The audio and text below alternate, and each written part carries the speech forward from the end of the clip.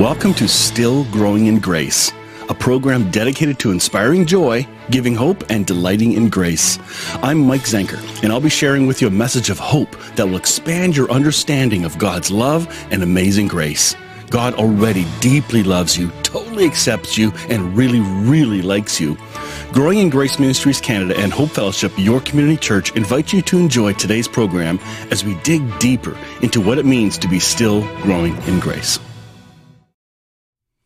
Well, good morning, everyone. Thank you for taking time to join us here on Still Growing in Grace. And today, we're going to start a new mini-series that actually was aired 2 years ago.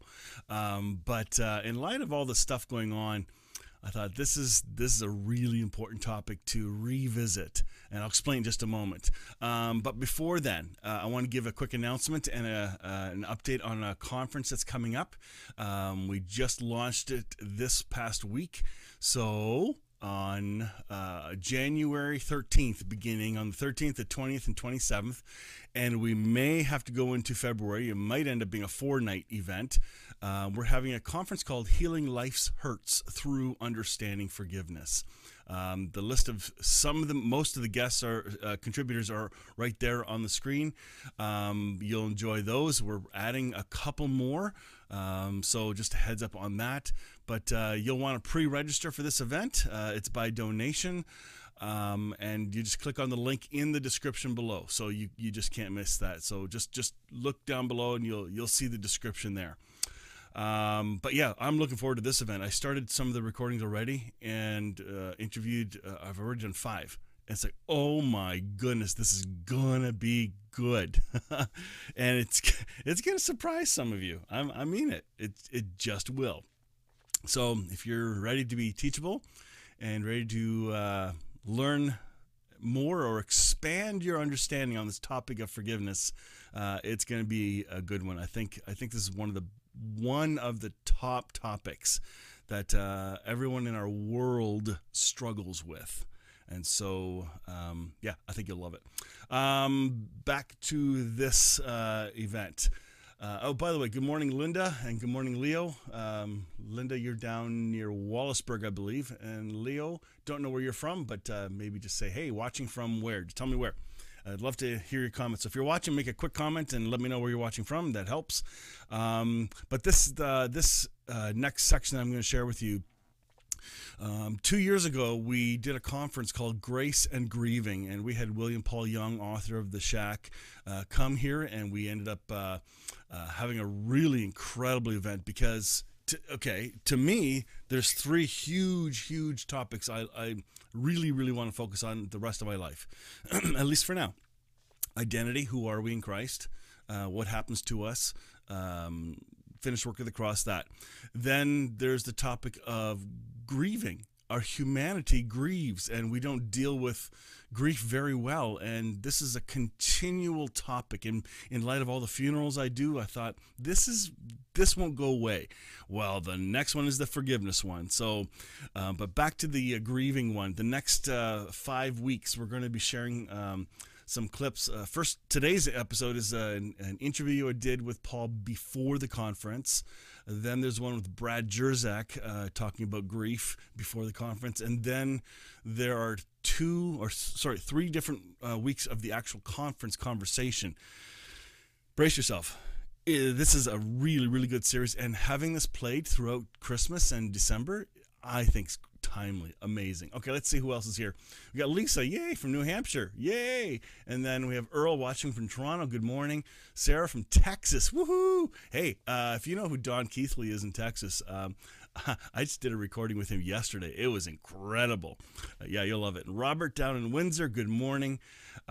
So let's get into this topic of grief and why it's important to discuss it. And I think Paul even dabs into the forgiveness topic a little bit. So brace yourself. This is going to be a really, really good conversation. I apologize for my microphone in the interview. I thought I had the right microphone turned on while recording, but when I was done, oh my goodness, I was so disappointed. But I think you're going to enjoy this. So here we go. There we go. Welcome, Paul Young. I'm so glad you're part of this show today. Honored to be a part of it. Thank you. For those that are listening on local radio or podcast, this is a video interview ahead of time for an event coming up in January 18th. It's an event called Grace and Grieving, Finding Hope in the Pain.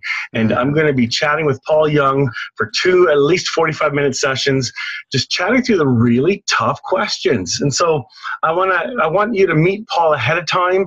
I want to even look at his background a touch here, because The Shack is kind of a big book, which drew all of our attention. And I want to see how we can bridge some hope to people that need it. So, Paul, thank you. This is really cool. Honored to be here.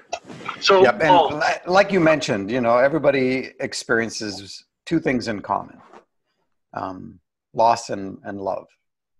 And yeah, it's inside that mix of loss and love that our lives are being discovered, expressed, experienced.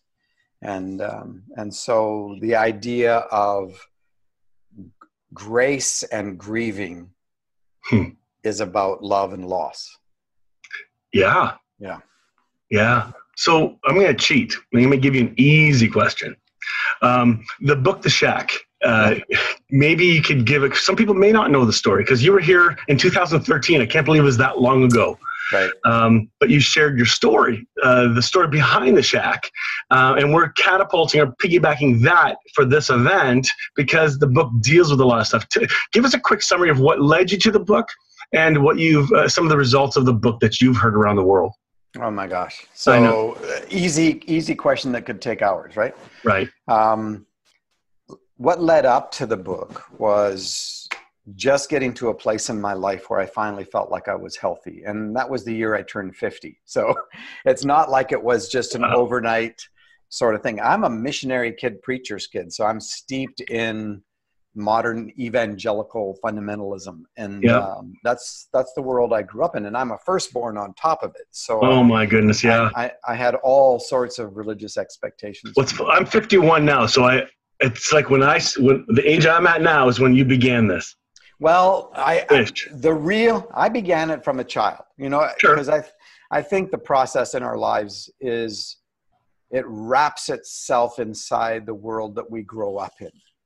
And our experiences are never left behind. They are then worked into the sound that we become. So I can look back at my life and say, I can track it all the way back to my childhood and say there are certain things that I experienced as a child which were incredibly wonderful, and other things that were incredibly destructive. Child abuse started for me in a culture that is not, it's not my passport culture. It's culture I grew up in overseas, but the child abuse began inside of that culture before I was 5 years old. So, wow, that's amazing. It's terrible. And there's nothing quite like child abuse, as far as I know. There's nothing quite like child abuse that will tear up the fabric of the human soul. So again, growing up in a multicultural world was an incredibly wonderful thing. Growing up with a very angry father who didn't have a chip for being a dad was a very terrible thing. The sexual abuse was a terrible thing.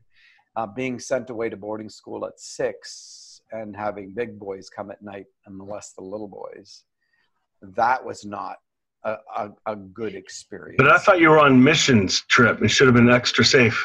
Yeah, right. No, I was part of a generation. I'm old enough to say that, there was a generation of us, and not just one. There were a number of generations of us that were basically sacrificed on the altar of mission. And there was a sense that if you were doing the work of God, you would be like Abraham, who was willing to sacrifice his son on the altar. That would be the real test, whether you could put your own children at risk. And that's not an accusation.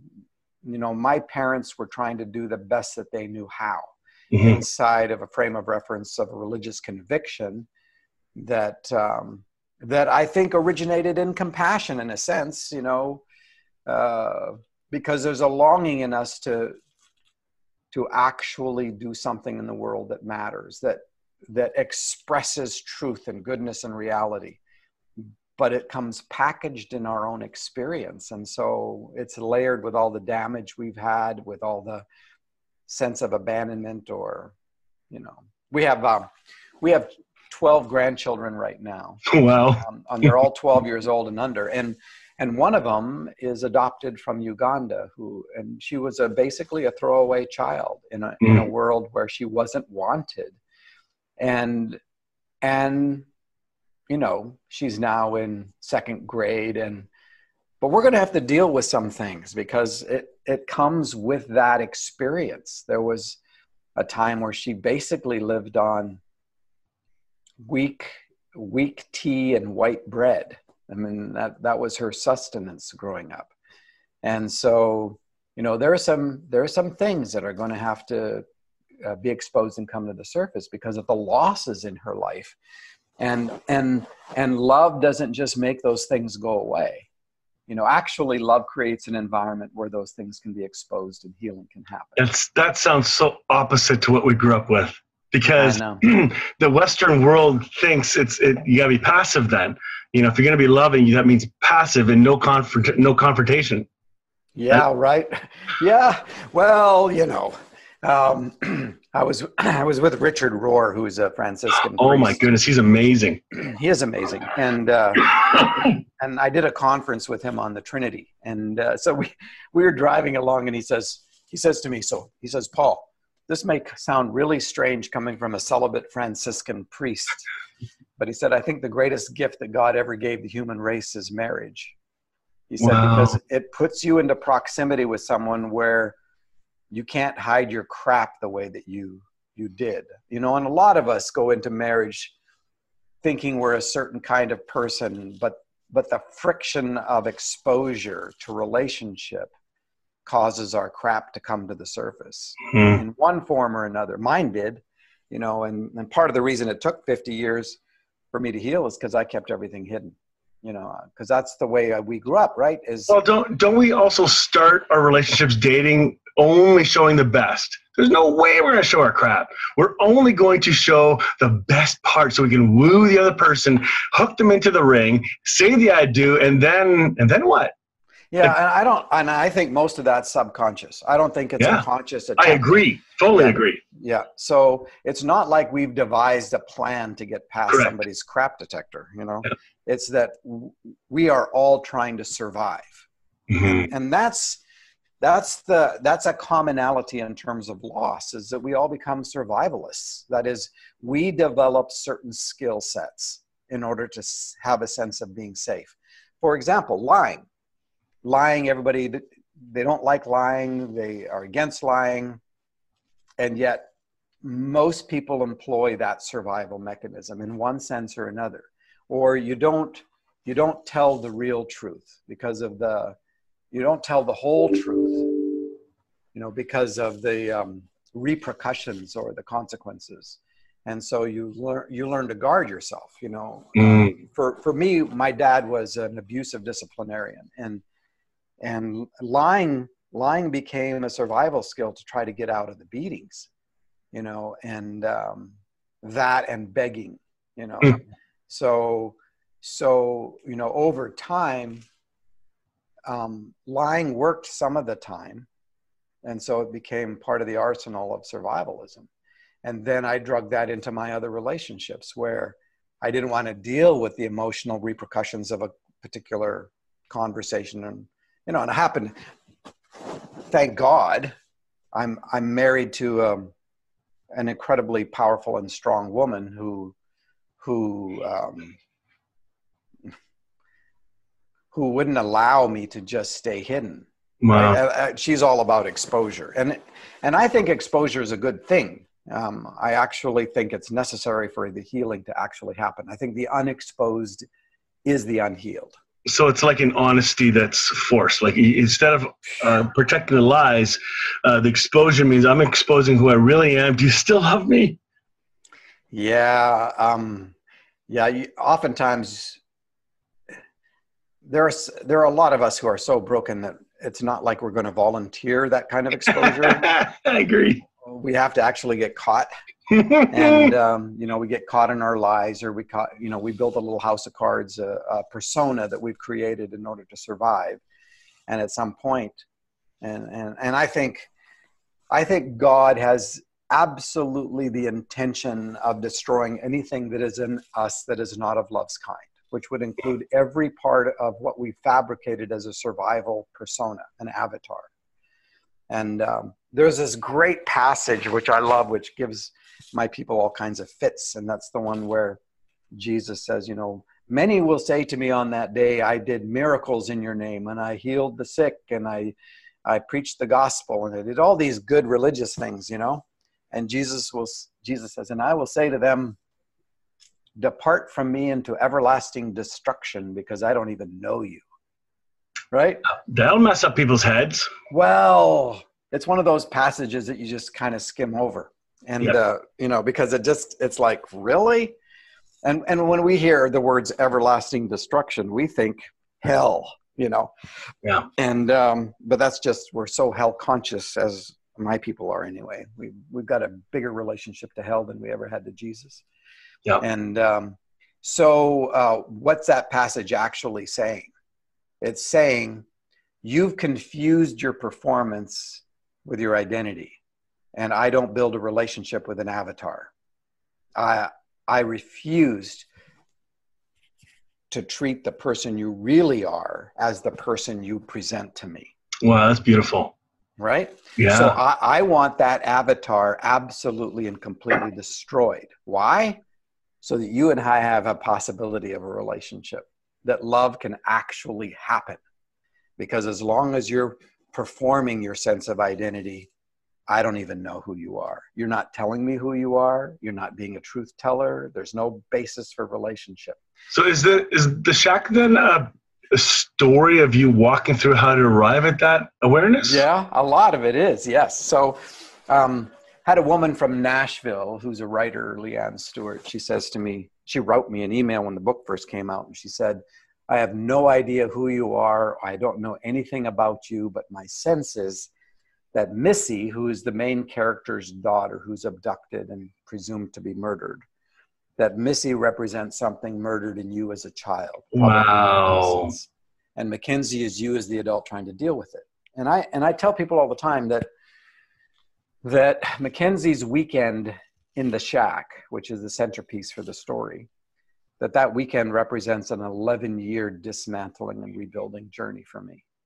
And I would love extreme soul makeover. I'd love instant transformation, give me a red or blue pill, but we're too incredibly crafted for quick fixes, and if God is love, and real love does not force transformation. It is present with you. It confronts you, right? Because that's part of exposure, but it is not willing to stand idly by while anything that is not of love's kind remains.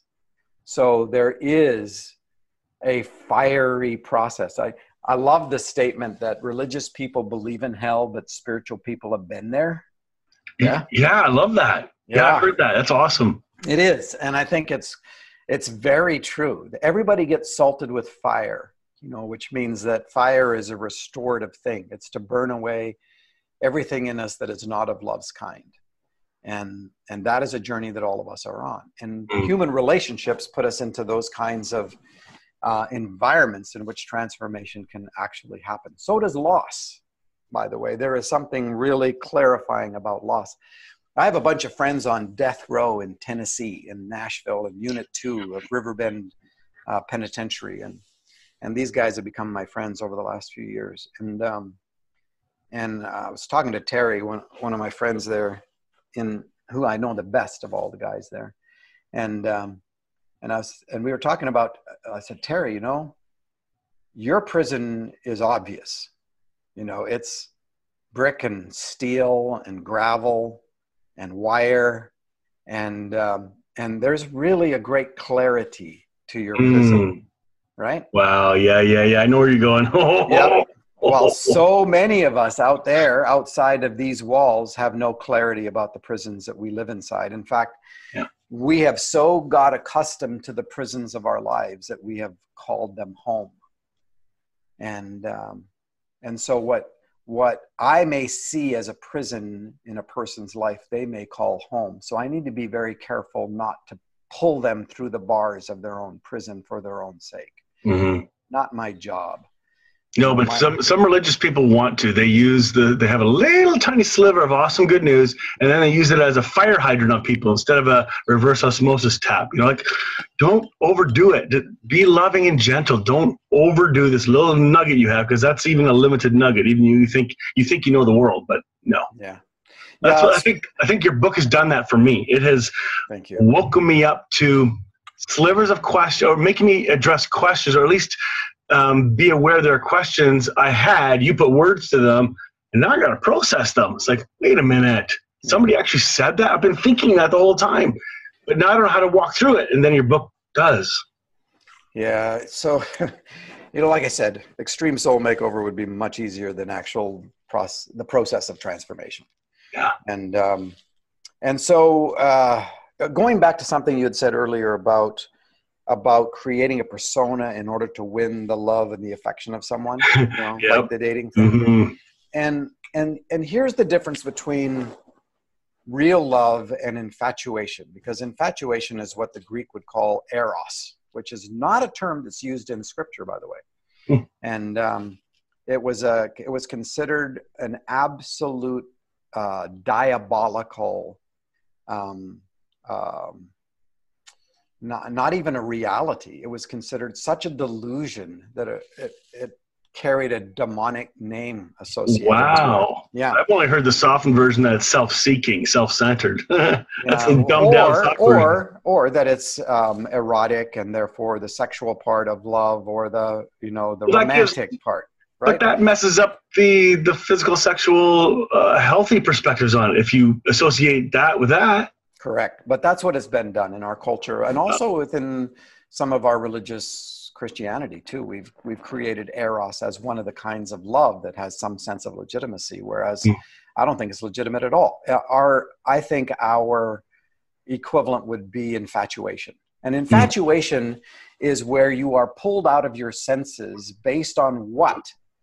Based on projecting your own needs through an object. It's relational porn is what it is. It's pornography of relationship, where it's not just an image on a screen or an image in a magazine or something. This is a three-dimensional image through which you are trying to love yourself. And infatuation is based on not knowing. And that's the point I'm trying to get to, is that real love is always based on knowing. Therefore, that which keeps you from being known has to be exposed and destroyed, right? Which would be all the survival skills and all this. And a lot of that we have so incorporated into our existence. That's why I say we call our prison home, that it's what we know. And it reminds me of so many times where Jesus would say to someone who was a paralytic or blind, he'd say, "So what do you want?" And it's like, isn't it obvious? Well, no, it's not obvious. Yeah. Because, a lot of us, some event that hurt us in our childhood, we cannot let go of it. And therefore, we now call it home. We don't know how to present our sense of identity apart from that loss. I just had a thought, and confirm with me on this, if it's true, because I think it's true. I know you've gone through sexual abuse. We've shared our story. I've shared mine with you. I too have gone through sexual abuse from a Roman Catholic priest and a very abusive mother. But it wasn't until I was like 45 years old that some triggers woke up, and I'm finding more and more men especially that aren't able to even talk about, or something's going on in them at later age in life, not when they're younger or when they're getting married. But have you found a lot of more mature men are suddenly now waking up to, I got to deal, what is going on? Something's waking up and I don't know what to do about it. Does that ring a bell to you? Absolutely. And there's no question about it. A lot of times you have the psychological resources to just bury stuff. And what you do is you turn outward. You turn into workaholism or alcoholism or some kind of addiction, mission work for God or creating a ministry, or I mean, you can put it into any category you want. And Ouch.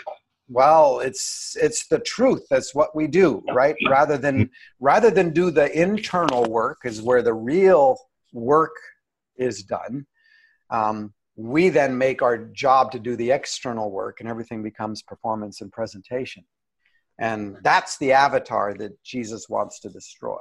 Wow. Right? And so we then create an identity based on our performance. And in the religious community, it would be like, having a religious title or having a religious mission or all of that. But what happens is that suddenly, you've managed to survive until you're an older man. And one, your internal resources aren't as capable. The focus is no longer so much on the outside, especially if you've got kids and grandkids. Grandchildren will change you in a way that your children weren't capable of doing. And I have no idea. Yeah, no, trust me.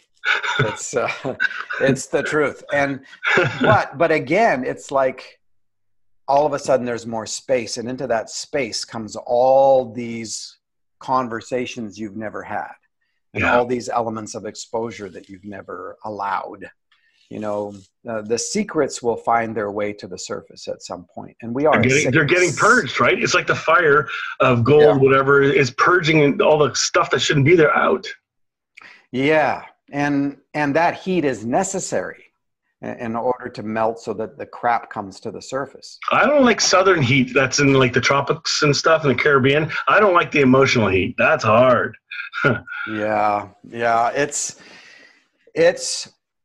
It is devastating. And it's not just hard. It is cataclysmic sometimes. And that's what a lot of us, I mean, we've just piled the locker full of crap, and then keep trying to keep the door shut, and it's poisons leak out and begin to devastate our relationships. Unforgiveness is like that.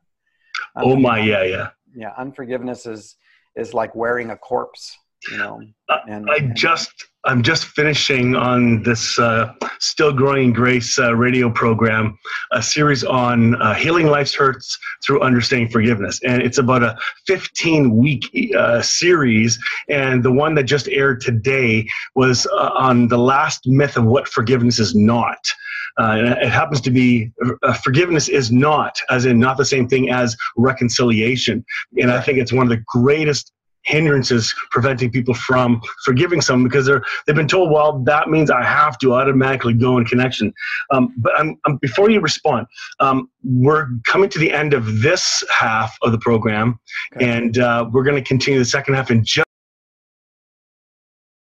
So, Paul, last time, the last episode, we ended up talking about unforgiveness being something, and then I talked to you about reconciliation being a myth, that it is not the same thing as forgiveness. And correct. I don't know if you remember your response of what you're going to respond to that, but I want to continue and follow this up, and then we'll talk about the conference coming up. Yeah. So forgiveness is for the sake of the victim. Reconciliation is for the sake of the perpetrator. That's a big deal. And they're not the same thing. They are not the same thing. They're not even close to being the same thing.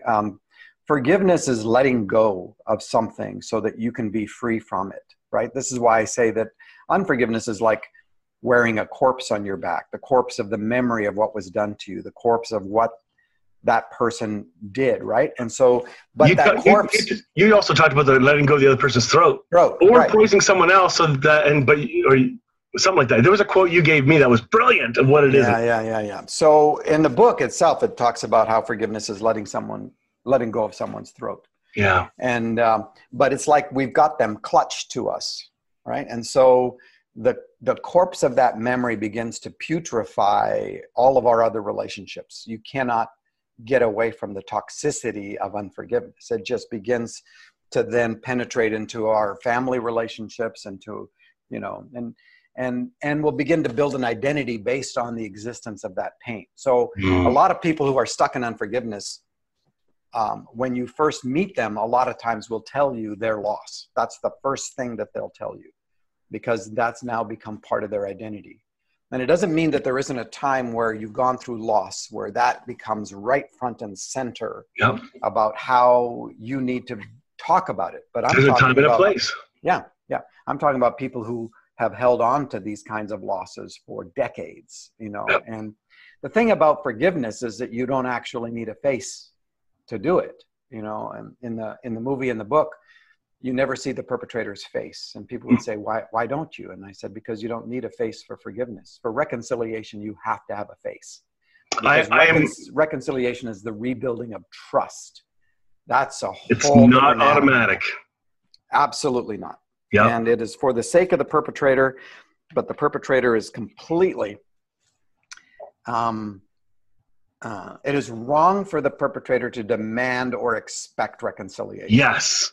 Yeah. I agree. Yeah. And it's wrong for the victim to place that demand on themselves. That is and that's where the confusion between forgiveness and reconciliation happens. And as a result, people don't have decent boundaries. They keep getting re-victimized because they think that by forgiving, they need to trust. Yeah. And it's like, no, you can forgive someone and never trust them again. And that's totally okay. Oh my goodness, I love it. Yes.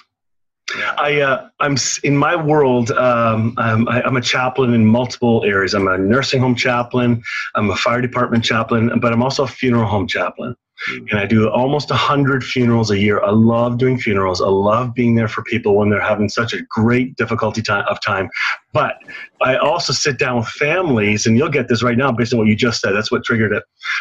If you sit down and a death has occurred in a family and stuff was not dealt with, as in mom or dad dies, suddenly the kids who've been fighting because of something mom or dad separated them on, now they're stuck dealing with a conflict and a loss. They're not only losing and grieving their loved one who died, but now nobody knows how to deal with anything else like relationships. And it's a mess if it's not dealt with. The fangs come out, jealousy comes out, greed comes out. Nobody wants to talk at a necessary, healthy level because they can't. They weren't prepped. Well, and this is not just prepped. We were just never taught. And and this is, I think, truer for men generally speaking than for women generally speaking. And that is that a lot of men have never been taught even the simple relational skills of conversation about their own heart, about their own emotions. They've just never been taught that. And Kim and I went last night and saw the movie about Fred Rogers. Yeah. Oh, I want to see that. Yeah, and it was different than I had anticipated. I don't know what I had anticipated, but there is a scene in there where the main character, who's not Fred Rogers, but the main character is trying to take steps to open up, trying to find a way to say things about emotions that he has not been able to tap into. And it's his relationship with Fred Rogers on the outside of this that then moves him in the direction of his own relationship with his spouse. And it's a very powerful little piece there, because you get to watch someone stepping into a world that they've never been in before, because they weren't taught. And I wasn't, so a lot of my marriage, I just simply shut down, because you either come out as antagonism and violence of one sort or another, anger, or you just disappear. And I was a disappearer, because my dad was an emotional verbal processor. The problem was I married an emotional verbal processor. And so again, largely unconscious at the time. I can look back and see it clear as a bell now, but my response was to just disappear, because that's what I did when my dad came at me, right? And it took me a long time. Here's a survival skill. Kim would say to me, this is how I process, right? And so when I'm processing like this, I'm not asking for help. Oh, right? I've never heard that before. Oh my goodness. This is hilarious. I'll be quiet. Keep going. She says, if I actually want your help, I'll ask for it. Oh no. But on my side, here's what I'm doing. Shoot.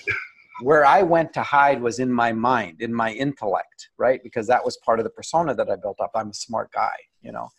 And even though I thought that I just fooled people, at least my persona was smart. And so my way to deflect was to try to help. And so actually, I'm not actually trying to help Kim. I'm actually trying to stop her from emotionally processing so I don't feel like a piece of crap. Wow. That was what was going on inside of me, right?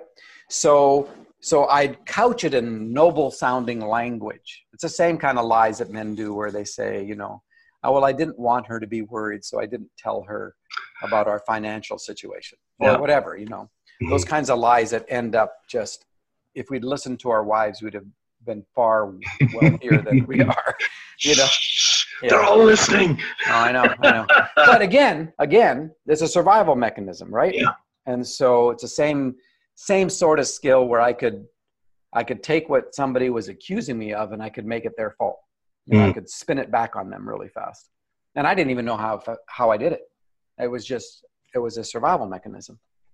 And so in my relationship with Kim, it took me a lot of time to learn how to do this. And I think men present a persona of having it together because that's a survival mechanism, and women buy into it. And then they marry the guy and find out that, you know, that persona is about an inch deep and a mile wide. And it's like, who are you actually? You know, because like you said, we presented something, and that presentation is not to win them over. It was to stay safe way more than it was to ever win anybody over. I love that. That sounds more authentic. I like that. Yeah. Because I would run to a guilt trip, feeling, oh shoot, am I really being authentic here? You know, that's not a guilt trip. That's a shame trip. Okay, I'm ashamed. Yeah, shame has been my second language, and I've been unlearning the message of shame in my life for many years. Yeah, I didn't know how consumed I was. It framed my language in my relationship with my wife, because I would want to make sure she's feeling okay, because I felt bad about myself. Oh, it's okay, dear, it's okay. And then when we started being honest, because 5 years ago I started doing some counseling, she was not happy. Not because I had personal counseling, but I did a pendulum swing of being too honest, which wasn't great either for the relationship. And we worked through that. That was a hard time as I'm working through my pain. Yeah. By too honest, do you mean that you didn't know how to communicate the truth in such a way that it wasn't abusive? Because it wasn't abusive. I think I was saying things for the sake of, here, I gotta say it. This is how I really feel. It may sound harsh, but I have to find out. I gotta be honest and not say and say the opposite, where I would not say the truth, and then eventually, through some counseling help, I was encouraged to, you know what? Don't regress. Be firm. Say this. I've not talked about this. Here it is, and it really rocked the boat a little bit for. Sure. Well, of course it will. But I'm kind of going after the idea of being too honest, as if you were partly now going to go back to lying, you know. And so I don't think your language is legit. I think what you're doing is you're saying, I was trying to learn how to communicate and didn't do it kindly. Right?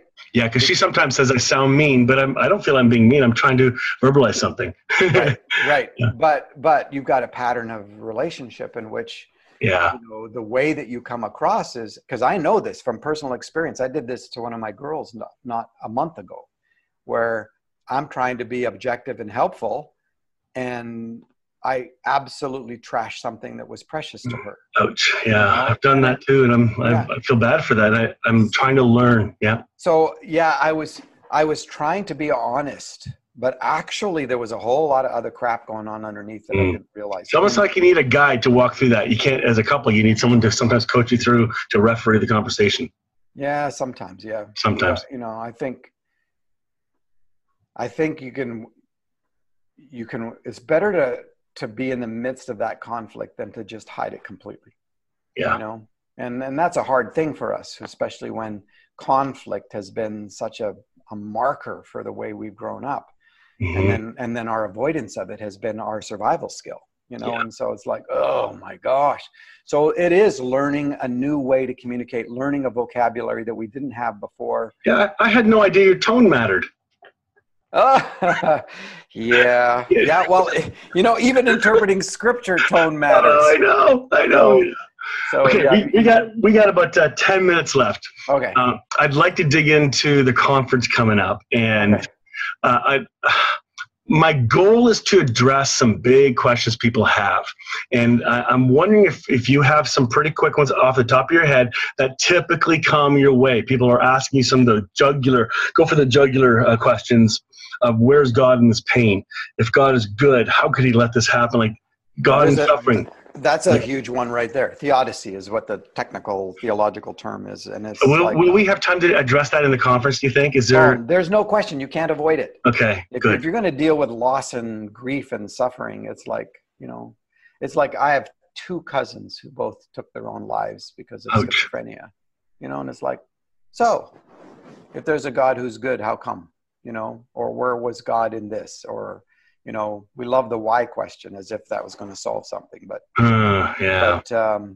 yeah, you cannot avoid if there is any sense of a transcendent goodness, a transcendent divine nature of love, then it runs smack into loss. And it's like, what do you do? You know, we've had the losses. I told you some of my own personal losses.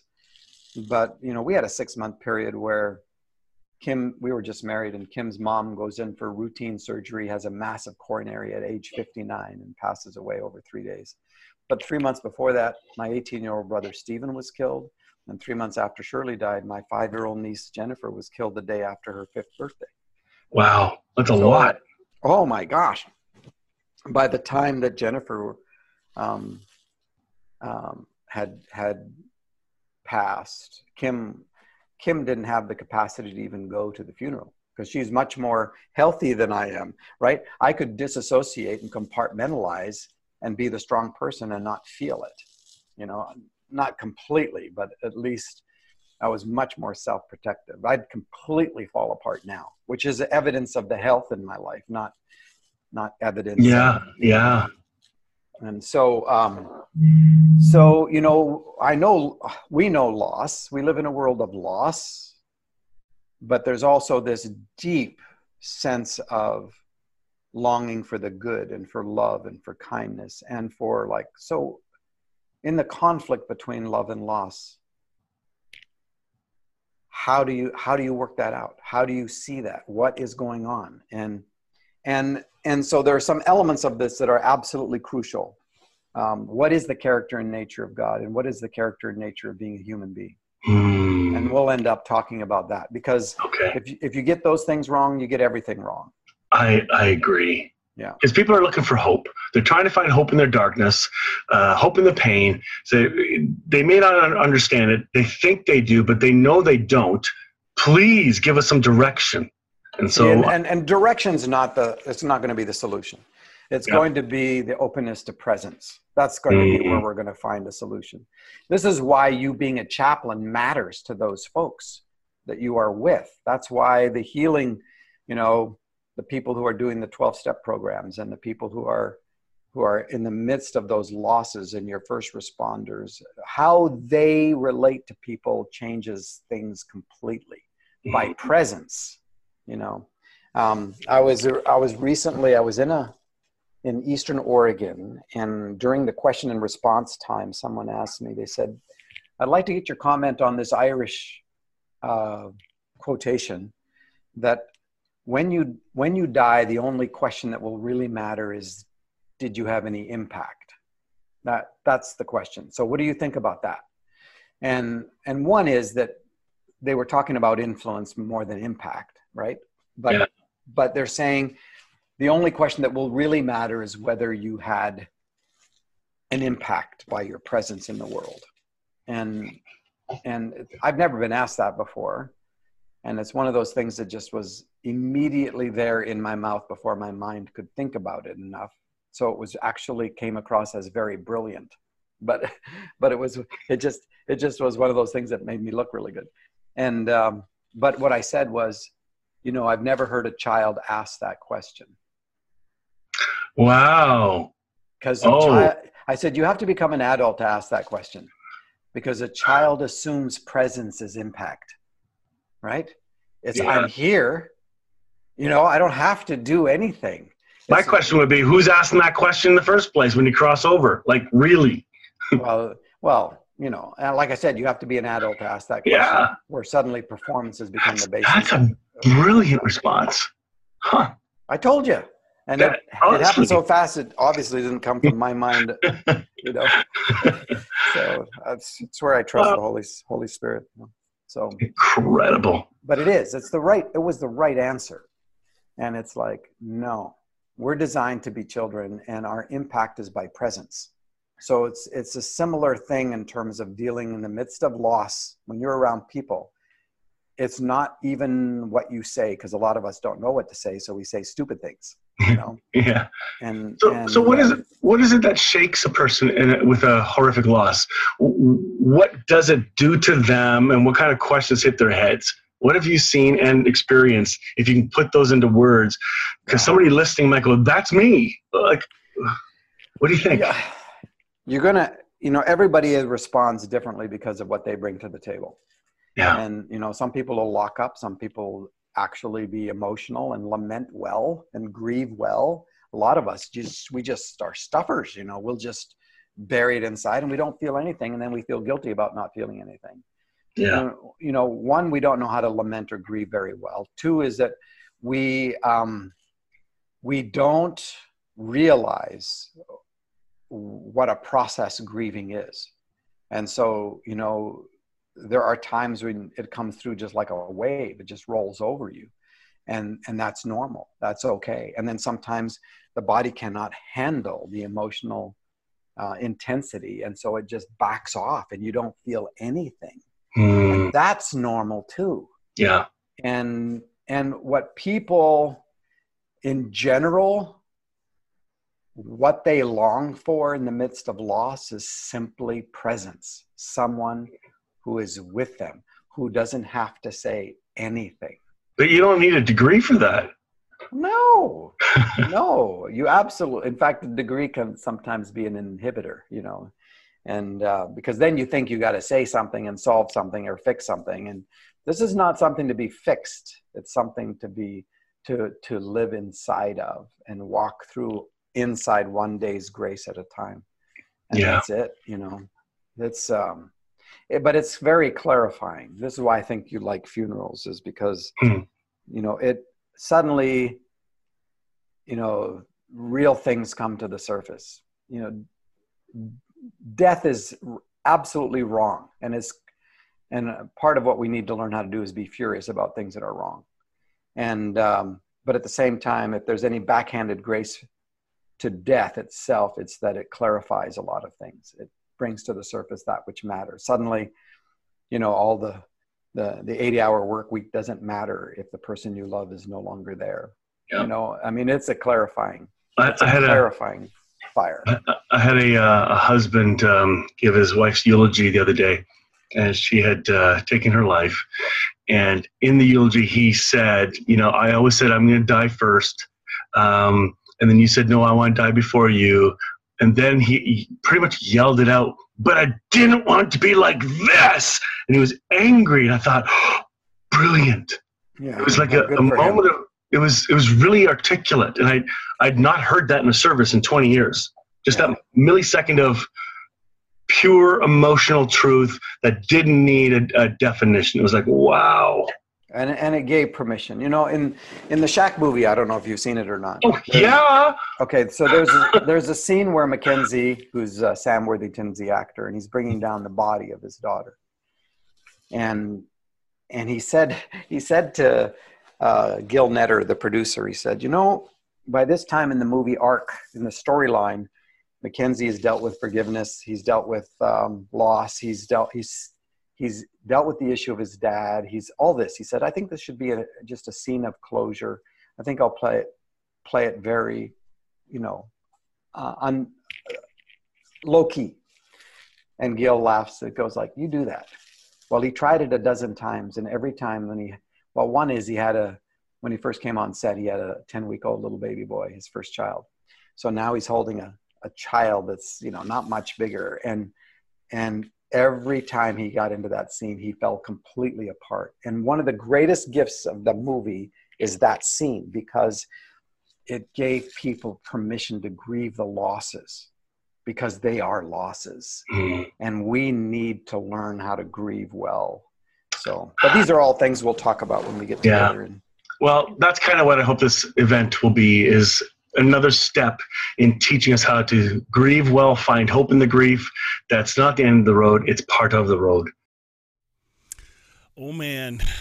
I hope you guys enjoyed that. That was a really good conversation. Again, I'm watching with you as you are enjoying this interview or conversation.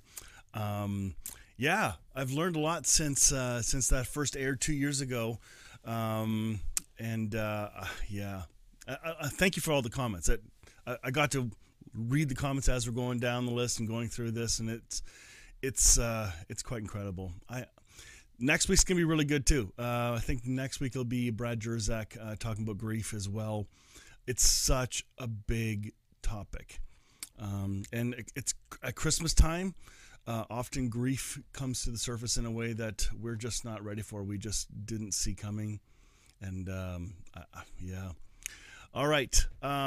Just a heads up. I'm going to show this. Please consider this event coming up in January. Share it on Facebook. The Eventbrite link is below in the comments.